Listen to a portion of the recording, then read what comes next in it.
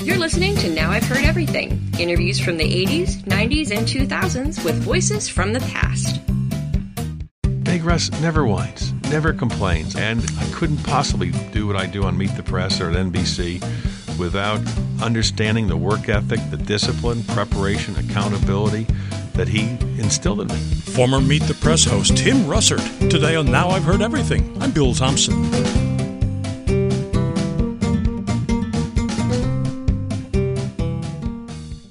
Sunday is Father's Day, and I wanted to bring an old familiar voice back to help us remember our own dads and what we learned from them. Back in 2004, the longtime host of NBC's Meet the Press, Tim Russert, wrote a book about growing up with his dad, the guy known around Buffalo, New York as Big Russ. His book was called Big Russ and Me. Now, Big Russ was a World War II veteran who, after he came home from the war, worked 2 jobs for years to come to support his family. Never complained, always said, "What a country." And Tim Russert learned some valuable life lessons, as he explained in his book, Big Russ and Me. So here now, from 2004, Tim Russert. What inspired you to write this book?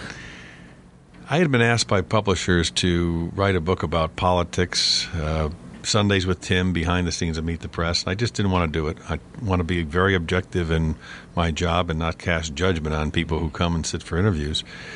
In 1998, I went back to Buffalo and gave a speech to the American Legion Convention where I received a journalism award, and my dad was there and my son was there.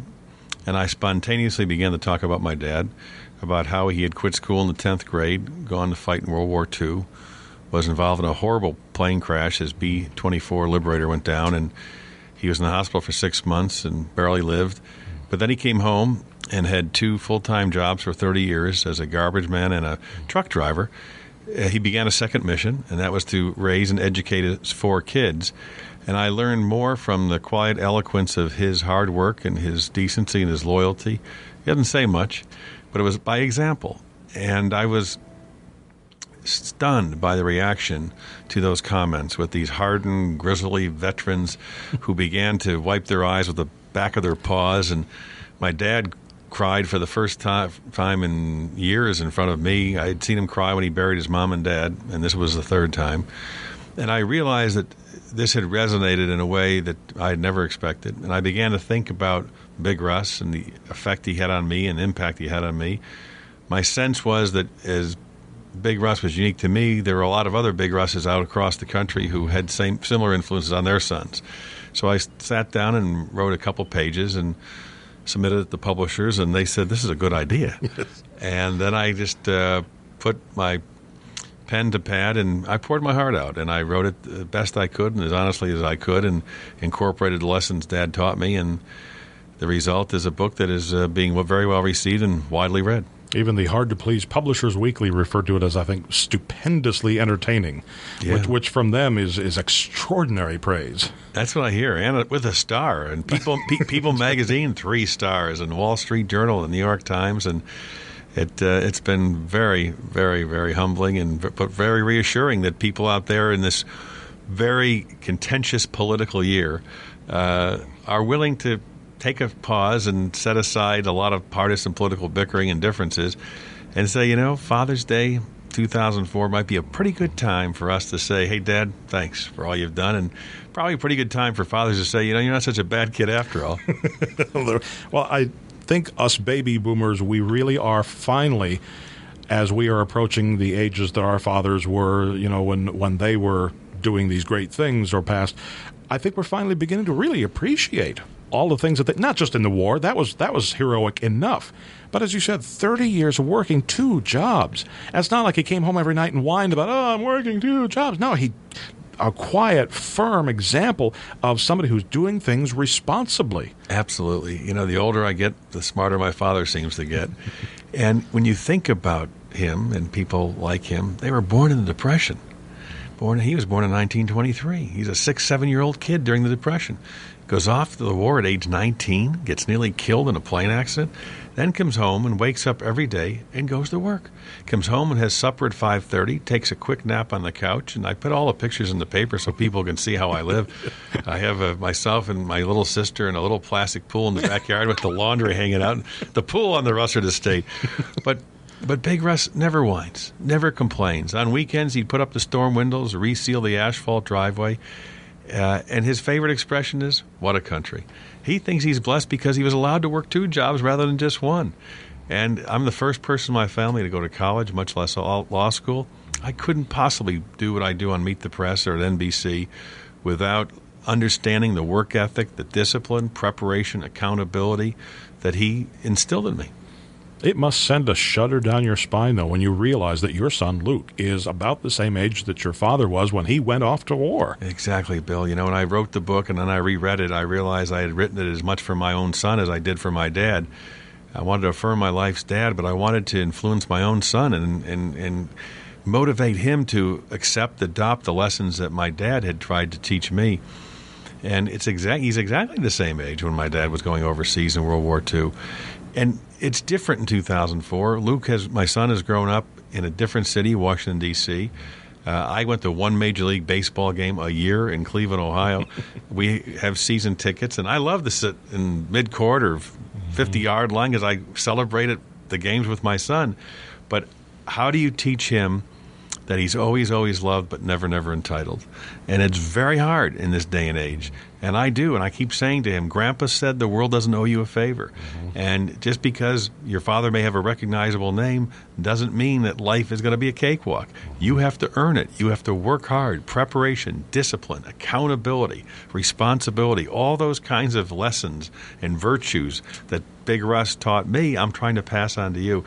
My dad and my son have both read the book, and they both really enjoyed it, and they both thanked me, and that makes my life complete. But what a great blessing that is that you could write a book like this when your dad's still around to enjoy it. You know, I thought about that so much when we been on this book tour and went out to a lot of different cities, and I went back to Buffalo, and it was tumultuous. I mean, people lined up around the corner, and the Erie County executive had proclaimed Big Russ Day in Buffalo and Erie County, and sent a motorcycle policeman to escort Big Russ to County Hall. I mean, and my dad, who was 80 years old, was suddenly giving the thumbs up sign. He was reinvigorated, you know, and no autographs, he was having the time of his life. And I thought so much about that he was having an opportunity to see his life affirmed, to see people he hadn't heard from in years, people he'd served with in the military, reaching out to him, contacting him, applauding him, thanking him. And it was so compelling when I started getting letters and emails from people. My son put together a website, bigrussandme.com, one word, bigrussandme.com.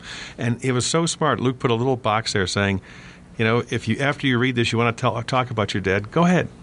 Talk about him. And so many people, baby boomers like us, wrote, you know, Tim, I wish I had done this for my dad. I wish I had thanked him before he died. I wish I had written anything or had an oral history, a tape recorder, something. And so I think this book speaks to those people and to those sons and a whole generation of us who want to stand back, and it's kind of interesting that we're building this new memorial to the World War II generation and salute them. Mm-hmm. Salute them for their military service, but as you so wisely point out, for coming back from the war, working 1 and 2 jobs, and building the greatest middle-class society in the history of the world. Mm-hmm. A society which weathered the 60s, the 70s, the tumult of everything that we've seen in the meantime. We won the Cold War with what they built, and now we are reaping the benefits of it. Absolutely. I remember in the Cold War, the Sputnik, when the Russians launched it, and we were in class saying, we can't let Ivan beat us, and we have to do our math homework. The priest at church saying, savior of the world, and the congregation saying, save Russia. The Cuban Missile Crisis, President Kennedy coming to Buffalo in the middle of it. I remember watching Nikita Khrushchev when I was a little boy banging his shoe at the UN, and your children will grow up in communism, and my dad saying, no siree, no siree. And 3 years ago, Nikita Khrushchev's son, Sergei, became an American citizen. Those are moments, well, my dad would say, what a country.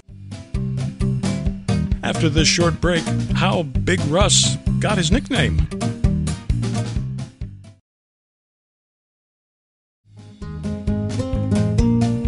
Now back to my 2004 conversation with Tim Russert. My dad, born in 24, not in 23.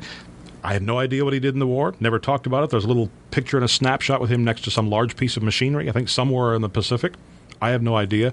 But he's gone now. He died a number of years ago. I never had a chance to sit down with him and talk with him. I gather that from your dad, it was like extracting little slivers from knowledge, trying to piece the story together. I always wondered about my dad in World War II. When I was a little boy, we used to go to swim in a lake, and he would dive in the water, and I'd be riding his back, and then he'd come up out of the water, and I'd see these big scars on his back. And I said, "Dad, what are those scars from?" He'd say, "See you later," and he'd go back under the water. And I'd say, "Mom, how come Dad has all those scars?" And she said, "Well, when he was in the war, something happened." Finally, in high school, I said, "Dad, talk to me about this. What happened?" I was studying World War II in school, and he brought me down in the basement and pulled out this old manila envelope and this yellowed newspaper clip, October 27th, 1944, from a British paper about a plane crash, a B-24 Liberator, and there was his name. I couldn't believe it. My father's name in a paper for being injured near death. When the plane somersaulted, he was ejected, engulfed in flames, and only because a kid named Billy Sajaki from Chicago and 2 British railwaymen rolled him out and suffocated the flames is he alive today. But then he took the clip back. He wouldn't let me have it. He put it back in his drawer, and he wouldn't let me have it again until I wrote this book. I was able to find the brother of a pilot of the plane who had actually almost reenacted the entire situation. So I learned more about the crash than even my dad knew. But it's his way. He never talked much about anything. Mm-hmm. And yet at the dinner table, he'd say, what we say at this table stays at this table. What, pass the potatoes? I mean, he was a little nervous when I started writing the book. I never gave it to him until it was complete. But now his first reaction was, "I can't believe I have my picture on a book." Was there anything he asked you not to write about? No. He was very open. He said, his life is very open. He's just a regular guy. There's one interesting correction now, which is going to be fun for me in the paperback or someplace. There's a chapter called "You Gotta Eat," and it's about my dad's love of food. And from the pastries in the morning to big hoagie sandwiches to he'd say, you can say what you want about the Russerts, but we eat well. Well, no one says anything about us, Dad, but we eat well. And he was proud of that. He'd call me on my birthday and say, "Happy birthday. What are you going to eat?" "Well, it's 8 o'clock in the morning, Dad. I haven't laid out the menu yet." And so finally, the other day, we were up in Buffalo, and I started talking about the chapter called "You Gotta Eat." And suddenly Dad said, "I've been thinking about that. I got that from Dr. Mattie Burke, and that's only half of it." I paused. I said, "Well, what do you mean it's only half of it?" He said, "Oh, Dr. Burke said you got to eat if you're going to drink." I stand corrected, Big Russ. Oh, maybe we should tell people where the name Big Russ comes from, because he's Tim also. Yeah, he's Timothy Joseph Russert. I'm Timothy John Russert. But, when I was little, he was Big Tim, and I was Little Tim. And then I hit 6 feet 2, and he's about 5'8", 5'9". And so it was confusing. People would call and say, "Is Tim there?" And they'd say Big Tim or Little Tim, and they thought I was Big Tim. In any event, I said, let's work this out. You're Big Russ, and I'll be Tim. And that worked until my own son became 17, and I heard my own son on the phone saying, "Oh, man, I don't know. If the big guy hears about this, there's going to be hell to pay." So I realized I've become the big guy. So we have Big Russ, my dad, big guy, me, and my own son is now Luke. I was reminiscing with some friends the other day, and they were asking me about a chapter on the book called Cars, Automobiles. Mm-hmm. And one of my favorite stories is when my dad turned 75, I said, "Dad, I've really put together enough money now, and I want to buy you a brand new car," which he had never had. And I sent him a catalog for a Lexus and for a Mercedes and for a Cadillac. I wanted a top shelf, as he would say.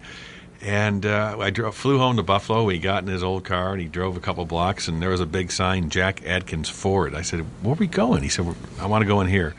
And we were approached by a guy named Charlie in a Buffalo Bills windbreaker. And he said, "Charlie, show him the car." And we went in the showroom, and Charlie said, "There she is." It was a black Crown Victoria. I said, "Dad, it's a cop car." He said, "Charlie, open the trunk for the kid." So he opens the trunk, and he said, "Look at the size of that trunk. You can put 2 suitcases, 2 cases of beer. It's beautiful." "Charlie, show him the spare." "That's a full spare. That's not a donut. That's the real deal." So we got in the Crown Vic and drove off. And as I'm driving home with my dad, I said, Dad, I have to ask you something. Why didn't you want a Mercedes or a Lexus or a Cadillac? He pulls the car over and puts it in park. And for Dad to stop the car is a huge deal. He said, Mercedes and Lexus, we beat those guys in the war. I don't want to drive their cars. As for a Cadillac, if Big Russ pulls up on our street with a big, shiny new Cadillac, they're all going to say, look at Timmy Russert. His kid made it big in TV, and now he's showing off. He said, I'm not a show-off. I know who I am. I want a Crown Vic, and I really thank you for it. And I realized here, even in accepting a gift, he was teaching me a lesson. Because the only reason I wanted to give him a big new fancy car was for him to show off. That's not who he is. And I just love him so much for constantly reminding me in his own subtle but direct way, this is what life's all about. Stay grounded. I just think it's so important that all of us understand that we come from somewhere. And it's usually a place, and mine happens to be Buffalo, which is more than a geographic location. It's a way of life, a way of looking at things. And we also are products of our families. And I understand there are times when relationships get strained and maybe even broken. But it's never too late just to reach out and try to reconnect, because we have a common genetic pool, but we also have a common emotional bond. And as I say to anyone who asks me, I'm proud of being from Buffalo. I'm proud to have Big Russ, the garbage man, truck driver, is my dad. And I stand on his shoulders, and I salute him on this Father's Day. Tim Russert suffered a fatal heart attack in June of 2008. He was 58. Big Russ died the following year at age 85. And you can get your copy of Big Russ and Me by following the link in our show notes or by going to our website, heardeverything.com. And while you're at heardeverything.com, don't miss my interview with a father and son who, between them, for decades have kept America laughing. My 1989 conversation with Bob Elliott and his son Chris Elliott. My gold toe socks had to be hung on nothing but wire hangers. That was one of Daddy's rules. We are thinking of bringing out a designer line of wire coat hangers. And my 2006 conversation with an actor whose father was also an actor of some reputation, Jack Lemmon's son, Chris Lemmon. Pop was taking it in the usual Jack Lemmon stride, sort of in the background, going, Dad, big movie star over here. Hello. And finally walks over and he puts a hand on my shoulder and says, well, there you go, kiddo. All your life you've been Jack Lemmon's son, and now it's Who's the Old Fart with Chris Lemmon. And, of course, we post new episodes here every Monday, Wednesday, and Friday, and you can find us on all major podcast platforms. Thank you for listening. Next time on Now I've Heard Everything, we'll mark Juneteenth by revisiting my 1993 interview with a writer whose fiction was based on an amazing truth. My conversation with Louise Merriweather. There's been a lot of myths about the African Americans, black people during the Civil War, and I was just so pleased to be able to uncover some of the truth. That's next time on Now I've Heard Everything. I'm Bill Thompson.